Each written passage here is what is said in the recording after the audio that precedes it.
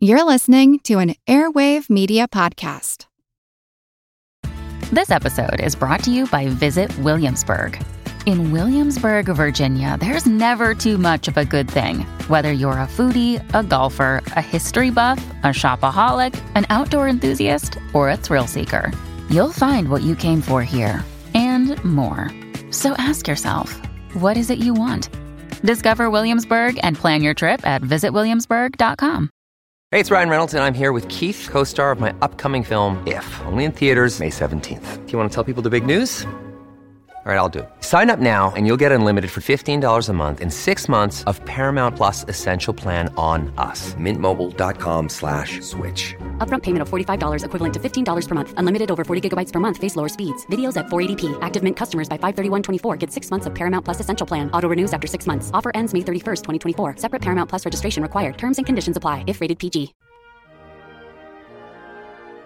Welcome to the Age of Napoleon. Episode 49, Meanwhile in Europe. Thanks for joining me. We left off last time in the summer of 1799. Napoleon had just boarded a ship bound for France, leaving Egypt and the East behind forever. He had been away from Europe for over a year. Momentous things had occurred in his absence. No one knew it yet, but the conditions were nearly right for Napoleon to realize his greatest ambition. Before the end of the 18th century, Bonaparte would be the ruler of France. In this episode, we'll get caught up on the developments back in Europe while Napoleon was away pursuing his dreams in the East. A new coalition had formed against France, and war had returned to the continent. As always, the Republican government was a morass of factionalism and intrigues, and struggling for legitimacy. It was uncertain times for the average people of France, too. In many ways, the country was still recovering from the upheavals of the Revolution. Between war, rebellion, and emigration, there had been a significant population loss in major cities and towns. Now, on the eve of a new war, some settlements were still up to 10% smaller than they'd been before the Revolution. International trade had been devastated. Between the British blockade and revolutionary upheaval in France's colonies, this sector had barely survived. Urban areas and maritime commerce were the most dynamic and lucrative parts of the French economy, so this damage inflicted by war and revolution stung particularly badly. The government had made great strides in controlling inflation, but the problem was still far from eradicated. Prices of food and agricultural goods remained unstable, which hurt both producers and consumers. There was also a law and order problem.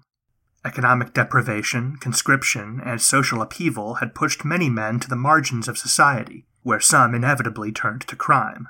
Parts of rural France were overrun with thieves and bandits. With all these problems facing the country and another war on the horizon, the prevailing mood seems to have been exhaustion.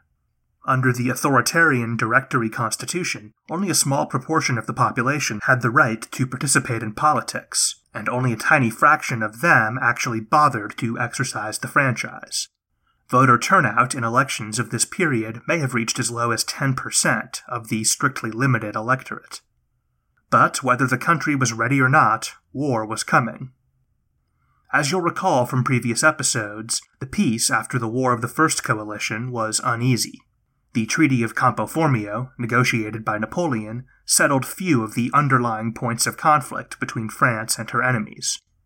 After the treaty, the Republic pursued a muscular, aggressive foreign policy, which exacerbated the potential for future conflict. For their part, France's rivals weren't terribly interested in a long-term peace either. The new status quo in Europe was more of a Cold War. The Republic did not demobilize its huge armies, and the old regime powers immediately began rebuilding their military strength. It was a question of when, not if, a new conflict would break out. We've discussed a few of the flashpoints in this Cold War in previous episodes, Switzerland, Ireland, and Malta, but I saved the most important for last, Rome. Pope Pius VI was not only the spiritual head of the Roman Catholic Church, but the sovereign political leader of much of central Italy.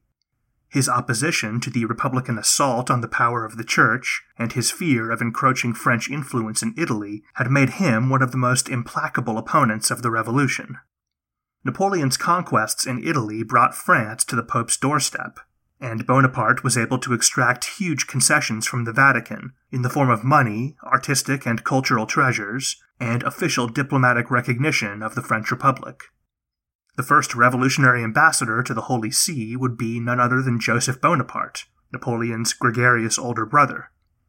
As was often the case in this era, the new French embassy quickly made itself a rallying point for the local liberals. Even after the Treaty of Campo Formio, Italy remained an arena of competition between France and Austria, and the French sought to strengthen their hand by encouraging radical republican politics. In December of 1797, a demonstration by Roman Republicans turned violent. During the ensuing crackdown by Vatican forces, a member of the French diplomatic mission, General Léonard Dufault, was killed. The rights and protections afforded to diplomats were already well established in the 18th century, so this represented a serious international incident. According to the Vatican, Dufault got what was coming to him. They claimed he was the leader and chief instigator of the riot, and thus outside the protection of diplomatic immunity. Obviously, the French denied this. According to the Republicans, Dufault was deliberately targeted for assassination under the cover of the chaos of the riot, presumably to send a message to France that they should stay out of Roman affairs and rein in their local supporters. It's entirely possible there was some truth to both claims. In any case, Dufault's death gave France a perfect pretext to invade. In February of 1798, Republican troops entered the Papal State. The small, disorganized Papal army was too weak to offer any resistance. One interesting side note, the French invasion was led by Alexandre Berthier, Napoleon's chief of staff, one of the few occasions in his entire career in which he actually led troops in the field. Remember, this was not the first time French troops had invaded Vatican territory. In fact, it had only been 18 months since the last time it had happened. But in 1796, the French were content to be paid off without even entering Rome. This time, they had much more drastic plans. Republican troops seized the city. Pope Pius was taken into custody and deported to confinement in France. Berthier declared a new French-style revolutionary government. For the first time in over 1,800 years, Rome would be a republic. This was an exciting moment for the revolutionaries, who had long looked to ancient republican Rome for inspiration. But for the rest of Europe, particularly in Catholic countries, it's hard to imagine a more inflammatory act. The shock waves were felt most acutely in two capitals, Naples and Vienna. King Ferdinand of Naples came from a branch of the Bourbon dynasty, the same family which had ruled over France until the Revolution. His domain included almost all of Italy south of the Papal States. With the Papal States suddenly gone, replaced by a French sister republic, the Revolution was on Naples' doorstep. Naples was the last independent state in Italy of any significance. If the French harbored any further territorial ambitions on the peninsula, Naples was their only remaining target. Obviously, King Ferdinand was alarmed. As for the Austrians, despite their defeats in the First Italian campaign, they still saw themselves as major players in Italian politics. Remember, Napoleon had compensated their territorial losses in the Treaty of Campo Formio by granting them control of the former Venetian provinces of northeastern Italy, so they still had a significant foothold on the peninsula. Just like the Neapolitans, they felt their Italian interests were threatened by the formation of a new pro-French state around Rome. On a more abstract level, Archduke Francis II of Austria was also the Holy Roman Emperor, a title which carried with it a special relationship with the Vatican and Catholicism. More than any other Catholic sovereign, the emperor was supposed to be a protector of the Pope and the interests of the Church. Over the long, tumultuous history of the Holy Roman Empire, this relationship between the emperor and the papacy had waxed and waned. But in the 1790s, the Habsburgs and the Vatican enjoyed a generally good and mutually beneficial relationship. The destruction of the temporal power of the Church and the captivity of Pope Pius was an affront to the prestige of the Holy Roman Emperor, and, in practical terms, the loss of a very useful ally. The Austrians would not take this lying down. And so, as is often the case when two powers are faced by a common threat, the Neapolitans and the Austrians began secret negotiations aimed at answering encroaching French influence with military force. In November of 1798, this alliance finally bore fruit when Austrian-led Neapolitan troops crossed into the territory of the Roman Republic. The consuls of this new republic proved no better at organizing armed resistance than the Pope they'd replaced. Rome fell to the Neapolitans without a fight, and they declared the restoration of the old papal regime. Austria's diplomats had been busy. By the end of January 1799, the Habsburgs had secured formal alliances with Great Britain and the Ottoman Empire, which were already at war with France, and convinced Portugal and Russia to join the war as well. Napoleon had unwittingly provoked the Tsar in the conquest of Malta, and now France was reaping the whirlwind.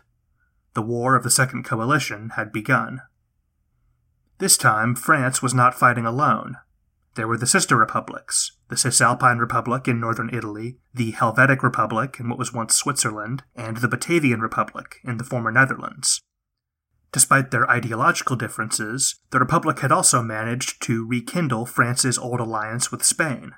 Their ranks were further swelled by around 10,000 Polish exiles, eager to free their homeland, which had recently been wiped off the map and partitioned between the great powers. Nonetheless, the odds were against the French yet again. The Austrians had poured tremendous resources into rebuilding their shattered armies, and had made great strides in a very short period of time. Russia had one of the most formidable militaries in Europe. The armies of the Tsar would soon swell to somewhere around 400,000 troops, the core of which had been honed to a terrible efficiency by decades of expansionist wars on Russia's frontiers. And as always, the tremendous financial and maritime power of Britain was arrayed against France. Apart from the great powers, there were still thousands of French émigrés scattered all over Europe who remained as committed as ever to the destruction of the Revolution and the restoration of the old order. These exiles were disproportionately wealthy, noble, and well-connected. Some of them were your stereotypical effete aristocratic buffoons, but others were tremendously dangerous opponents for the Republic. And the Revolution still had enemies inside France as well. Royalism had been suppressed, both as a political movement and as an armed insurgency, but the underlying grievances of the Royalists remained. There were still large pockets of territory where much of the population supported, or at least sympathized with, the counter-revolution. As recently as the summer of 1795, Royalist gangs and death squads had operated quite openly in southern France, murdering suspected left-wing sympathizers. This was the first so-called White Terror in history. The return of war meant the return of conscription and government requisitions, which were particularly galling burdens in areas that did not support the revolution. It also meant new opportunities for foreign support for anyone who took up arms against the Republic. French royalists were contemplating coming out into the open once again to oppose the revolution on the field of battle. By the summer of 1799, there would be royalist rebellions underway into the north and the southwest. This was the dangerous situation in which France found itself at the outbreak of the war. Despite the triumphs in the War of the First Coalition and the halting progress towards internal stability, the revolution was suddenly quite precarious once again, and the opening moves of the conflict did little to inspire confidence. General Jourdan led the French advance into Germany once again, but was immediately countered by a much larger Austrian army under Archduke Charles, brother of the Emperor. The Austrians won resounding victories, pushing the French back over the Rhine.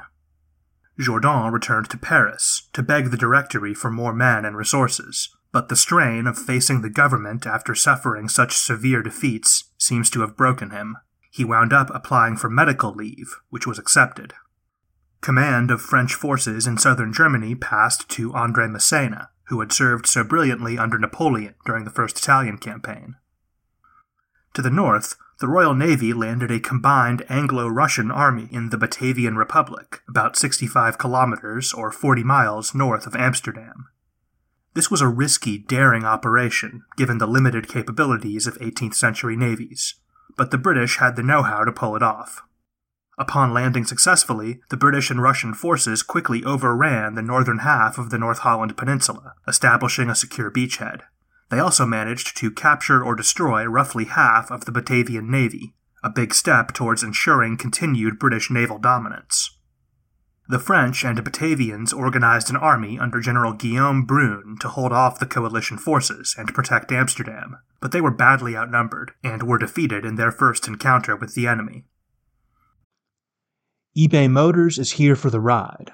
Remember when you first saw the potential, and then through some elbow grease, fresh installs, and a whole lot of love, you transformed 100,000 miles and a body full of rust into a drive that's all your own. With over 122 million parts for your number one ride or die, you can make sure your ride stays running smoothly. Brake kits, LED headlights, exhaust kits, turbochargers, bumpers, whatever your baby needs, eBay Motors has it.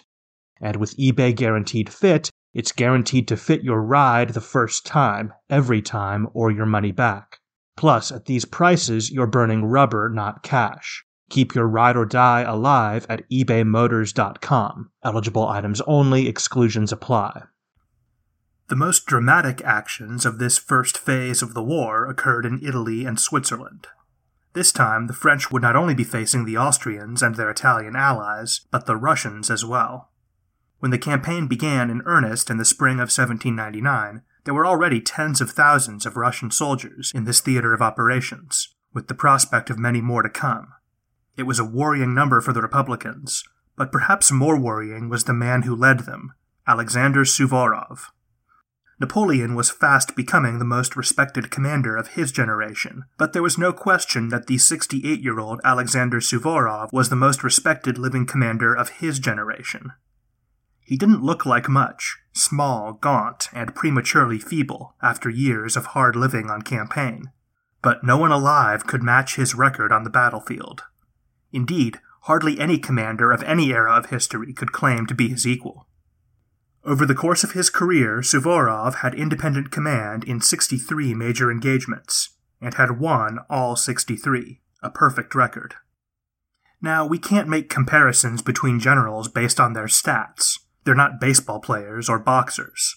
But never losing a battle over the course of such a long, active career is an impressive achievement.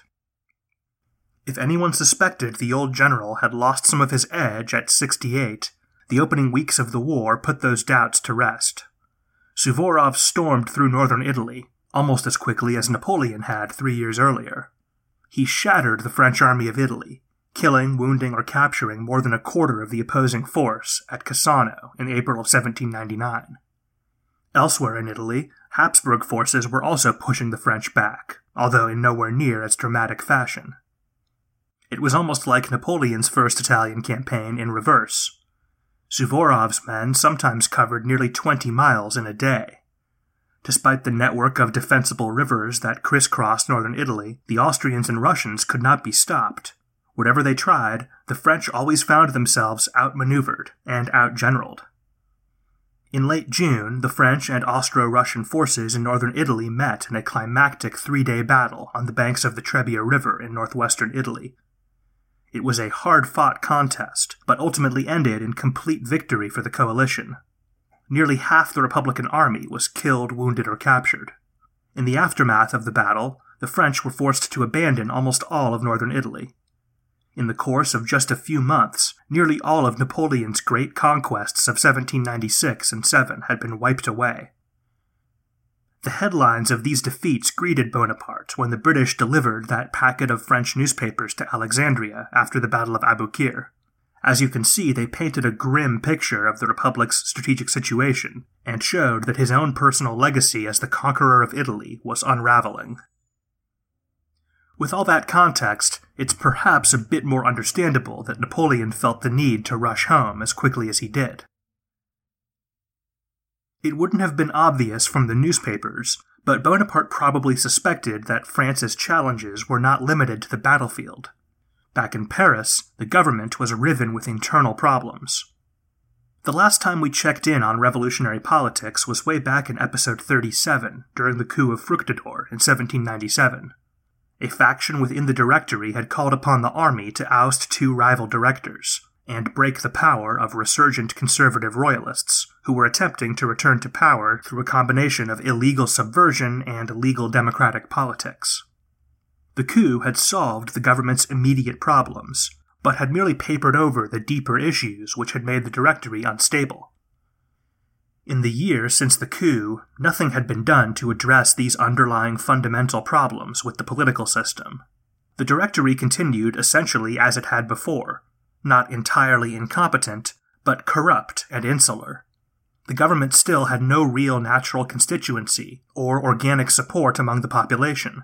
Those who backed the Directory did so because they benefited directly from its largesse, or because they saw no other alternative. In the spring of 1798, there were new elections for 1/3 of the seats in the lower house of the legislature. Only a minority of the people of France were eligible to vote, and only a minority of them bothered to cast a ballot. But the results were clear. It was another resounding defeat for the ruling faction of the Directory. The right wing was in total disarray, still reeling from the coup of Fructidor and subsequent repression. With conflict looming on the horizon, voters turned to the faction that had mobilized France to victory in the last war, the left. Left-wing candidates won over 100 seats, compared to around 40 for centrist and pro-government candidates. There were already a large number of radical and left-leaning deputies in the legislature. Once these new members took their seats, the left would have ironclad control over Parliament. This was a defeat for the government, but it was an opportunity for French democracy and for the long-term political stability of the revolution. The new left-wing deputies were much more moderate than the Jacobins of 1794. They weren't part of the pro-government clique, but they shared a lot of the same basic values and goals as the ruling party.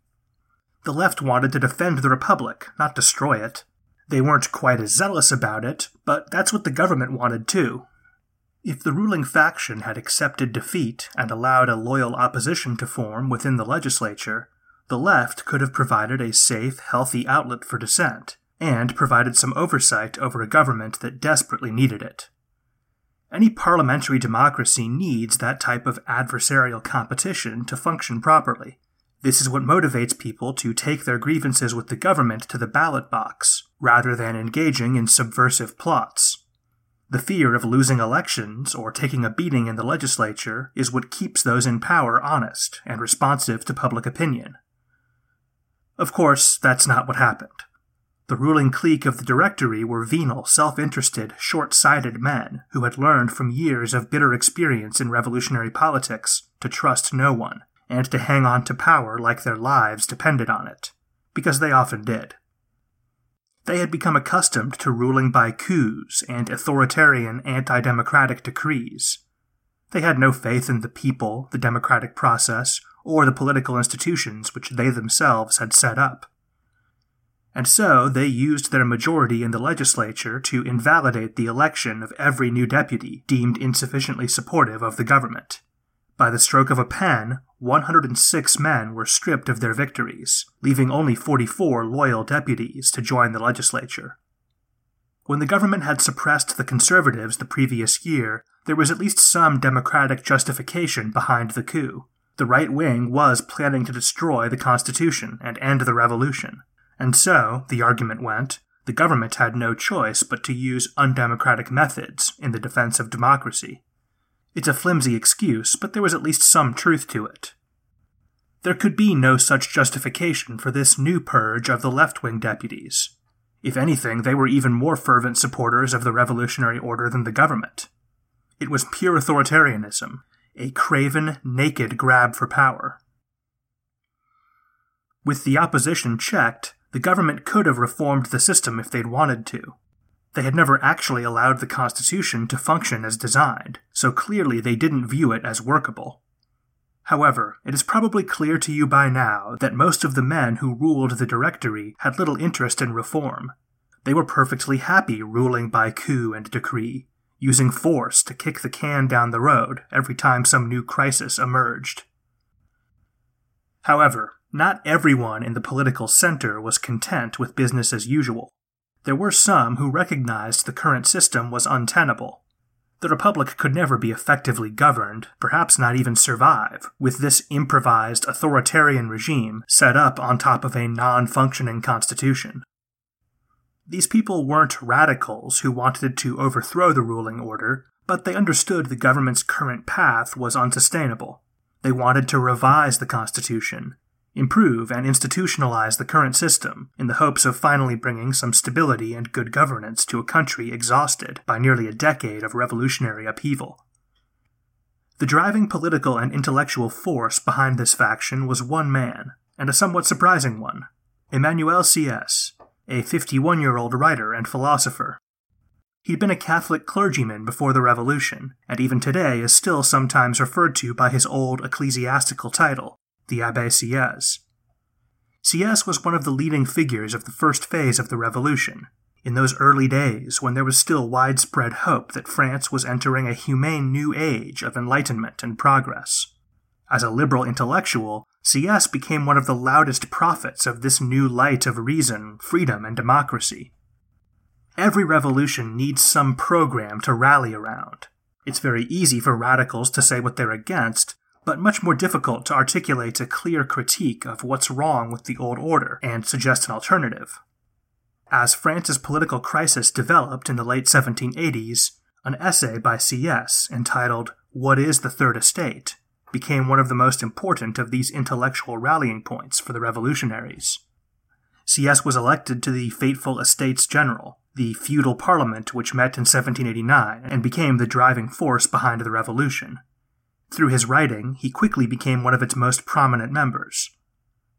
But as I'm sure you'll recall from our earliest episodes, that period of revolutionary optimism didn't last long, and neither did Sieyès as a political leader.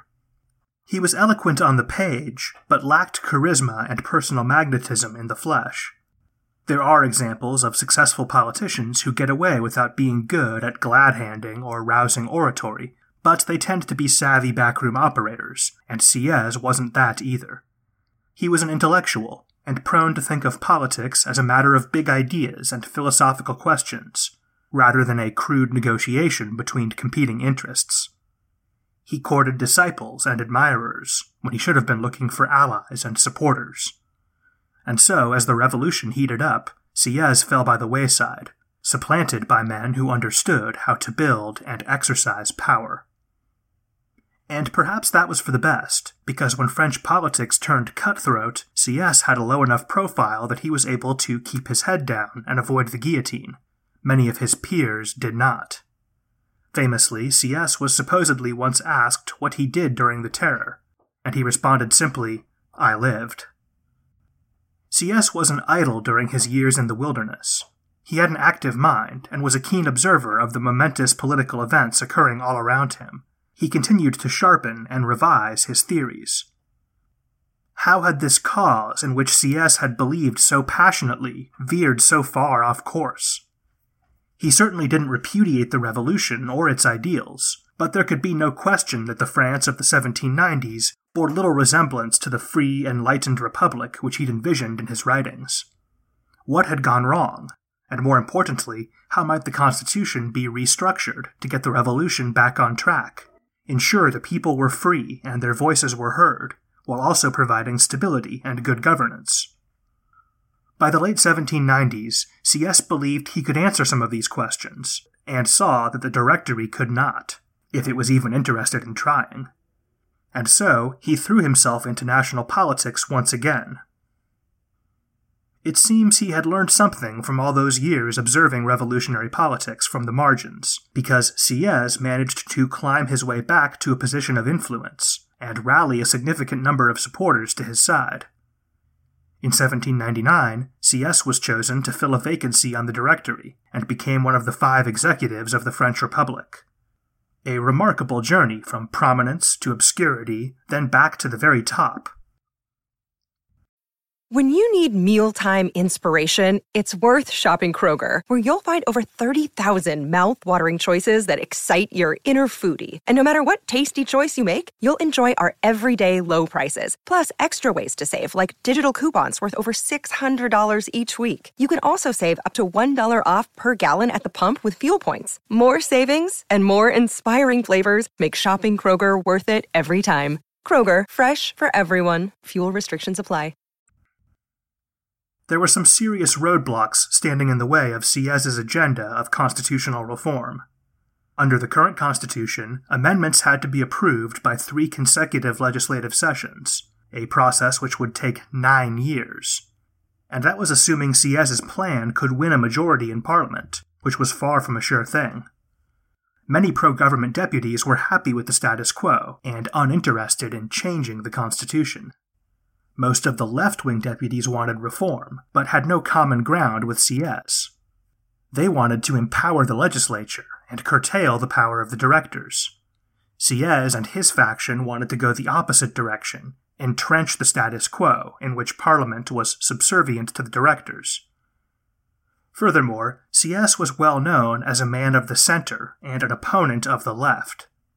There would be no cooperation with the left, and they grew stronger every day. It was an iron rule of revolutionary politics that the worse the country's strategic situation was, the greater the influence of the left. People remembered the miraculous turnaround of the War of the First Coalition under the Jacobins, the way they had managed to rally the people around the government and repel France's enemies. When the War of the Second Coalition began with defeats for the Republic, many believed the best way to save the country was taking a page from the Jacobins' book, bringing back some of that old radicalism to remind average people why it was important to defend the gains of the revolution. And so, despite official repression, the left was roaring back to life. On July 7th, a new radical political club appeared in Paris, the Society of the Friends of Liberty and Equality. Its name was clearly meant to echo that of a former political club, the Society of the Friends of the Constitution, the official name of the Jacobin Club. In September, left-wing deputies in the legislature introduced a bill called the Declaration of the Fatherland in Danger, calling for a state of national emergency and total mobilization for the war effort. A nearly identical bill with the same name had been introduced and passed by the Jacobins in 1792. It had certainly helped with the war effort, but it had also provided the legal and philosophical justification for all the worst aspects of Jacobin rule. Predictably, this made everyone else on the political scene very nervous. This new incarnation of the left seemed far more moderate and grounded than Robespierre and his ilk, but perhaps their actions spoke louder than words. What if they were trying to lull their opponents into a false sense of security, so they could slip back into power and return to the battle days of the Terror? The bill was defeated, but the vote was very close.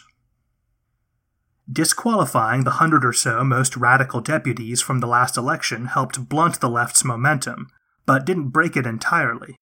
Clearly, left-wing arguments were gaining traction, both among the public and within the legislature. By mid-1799, they'd managed to install 2 left-wing directors in the executive. Now, this was a 5-man committee, so that represented an irrelevant permanent minority, but there was a lot they could do in those positions. And of course, they were now 1 vote away from control over the government. Despite these obstacles, Sieyès and his allies plowed ahead. Whatever the odds against them, they knew they could not accept this broken status quo. Like every revolutionary government before, the legitimacy of the Directory was highly dependent on battlefield victories. The defeats at the beginning of the War of the Second Coalition put the government under tremendous pressure. Something had to give. Either Sieyès and his faction would break through and achieve constitutional reform, or the left would ride its new momentum to power and implement their own ideas. Either way, by 1799, the status quo was on the way out.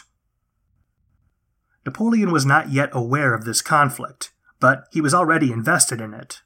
Sieyès' allies included Joseph and Lucien Bonaparte, Napoleon's brothers, who had become significant political figures in their own right. Neither one was totally taken in by Sieyès' intellectual pretensions, but they believed strongly in constitutional reform along the lines he was proposing. These are only a few of the highlights of what was going on in France while Napoleon was in Egypt trying to carve out his Eastern Empire. But I hope the general impression is clear. This was not a happy time for the Republic, to put it mildly. Was the country crying out for Napoleon to return and take charge, as Bonapartists would later claim? Well, that's a more complicated question, and one we'll tackle in the future. We'll leave things there for now. Thanks for listening.